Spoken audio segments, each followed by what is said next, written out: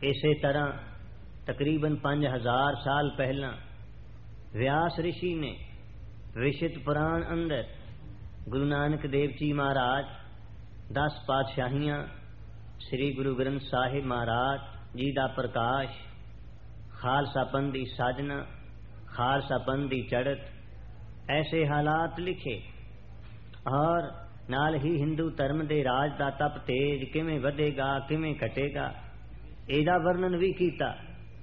मुगलों का राज होसी, मुगलों का राज होवेगा, ਇਹਦਾ भी व्यास जी ने 5000 साल पहला जिक्र किया।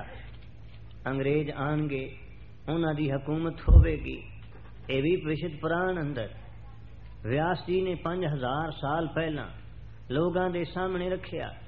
पर साडी एक फितरत है, जदों सिर ते पानी आउंदा है, हालात गुजर जाते ने, फिर लोग पढ़ते ने जी किसी ग्रंथ अंदर कुछ लिखिया है। सौ साखी दी विचार शायद बहुतियां सौ साखियां विचों इस देश या इस शहर दे म्यूजियम विचों सही तौर ते वो 100 साखियां मिल सकदियां ने, प्राप्त हो सकदियां ने, जिहड़ियां साडे पुरातन सिखां ने सतगुरु जी तो सरवण करके उन्हां दे समय लिखियां सन, जां उस तो थोड़ा समा पिछों लिखियां गईयां। मौजूदा जन 100 साखियां नालों उस समय दे सिखां दियां हथ लिखतां वधीक सच्चियां ते प्रमाणिक सन। पर असीं इन्हां चीज़ां वल कदे ध्यान नहीं दिता। 84 दा घल्लूकारा होया, फिर साडे सामने ख्याल आए, असीं अपने विरसे दी तलाश करन लगे, पर वक्त तां जा चुका सी। कठिन हालात साडे सामने सन।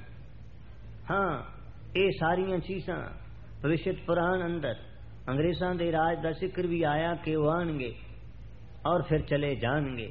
ये 5000 साल पहला हालात लिखे ने। विष्णु पुराण अंदर भी ऐसियां ही विचारधारावां कुछ व्यास ऋषि ने अंकित कीतियां हन।